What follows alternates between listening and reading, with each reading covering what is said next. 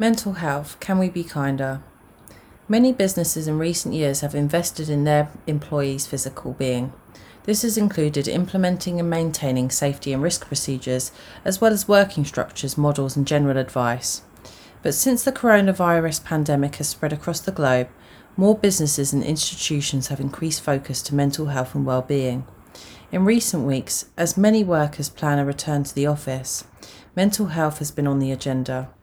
It started with Mental Health Awareness Week in May, in which many businesses took to social media to promote their support for mental health and well-being. But just a couple of weeks after, it was brought back by the media's agenda, following a range of high-profile individuals sharing their experiences of mental health and depression. This included leading tennis star Naomi Osaka's decision to withdraw from this year's French Open. Naomi announced her withdrawal from the tournament a day after being fined $15,000 by the French Open for her decision, and it was understood that her decision was made after refusing to speak to the press at the tournament. Within hours of her announcement, celebrities, sports personalities and reporters were tweeting their reactions to her news. Piers Morgan was one of the first to publicly respond. He slammed Naomi's actions to reflect nothing more than a narcissistic exploitation of mental health in a bid to silence the media.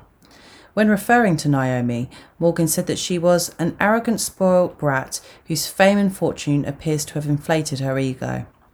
Although some considered Naomi's behaviour as absurd, others took a more compassionate approach, including former British number one tennis player Andy Murray. Andy empathised with the young player's situation and could relate to increasing pressure that many young players face when dealing with the press. In an interview with Sky News, Andy explained, "Going from an 18-year-old playing in front of no people to all of a sudden playing at Wimbledon Centre Court and being commented on your personality and how you might look and how you might talk. When you're 19, 20, you're not prepared for that. I can certainly understand how athletes can struggle with it." Meditation app Calm also stood by the tennis player by pledging to pay for Naomi's fine as well as match the amount as a donation to Larissa Sport, an organisation working in mental health space to support the lives of young people.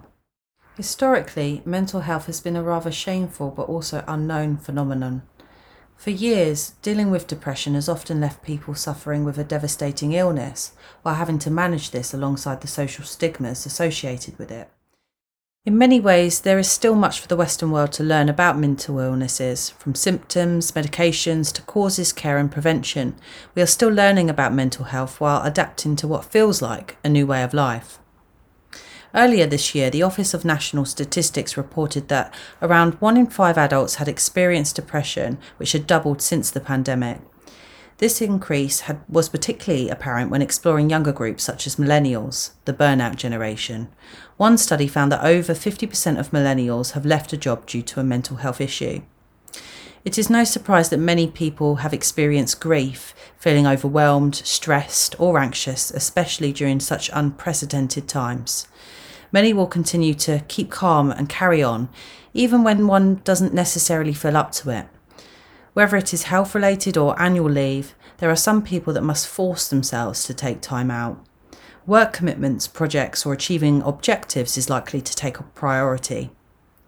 This tenacity is something that I have personally attributed to strength, as it takes much determination and at times courage to be fully committed to one's job, project, or goal. But Naomi's story made me question whether I had missed something important. Is there just as much strength to be acknowledged from knowing when to also say no? Is one being the best version of oneself by knowing when to take the foot off the gas and put one's needs above the requirements and desires of others? Are we more productive and valuable to our job, staff, family and friends by creating more balance for ourselves? Increasingly, it seems that many businesses are willing to consider the latter. Some businesses have kept flexible working options for staff to support employees adapting to new circumstances. Many more are offering to be flexible with employees when advertising new job opportunities. Dating app Bumble recently announced that it would close its offices for a week while paying staff to combat workplace stress. Chief executives offered employees to take time out and put themselves first. Unlike many businesses, Bumble was not only able to smoothly operate during the pandemic, but additionally had successfully increased its revenue by 30% through paid users in recent times. Bumble founder Whitney Wolfe Herd made a quest to make the digital world a kinder environment, and it has begun within her own business operations. Other leading businesses, including Barclays, Microsoft, Bell, and Virgin, have also implemented internal campaigns focusing on the mental health and well-being of their employees. Some businesses may question how such initiatives can be affordable. In some cases, they may not be. However, if your business has been successfully operating during challenging times, investing in employee well-being now could support job retention and a stronger business performance going forward. Local businesses are also providing staff with extra time off, bonuses, and other work perks to not only just say thank you, but also acknowledge that little bit extra that many have gone to fulfill their jobs over the last 16 months. This is a fantastic initiative that will be well deserved and will be well received by employees too. How businesses care for employees speaks volumes to clients, referrers, and the community. If your business is doing something special for your staff, please don't hesitate to share it with your audiences on social media. Being kind is contagious, and as the world faces a return to some form of normality, it'd be great to see more positivity and good business being spread.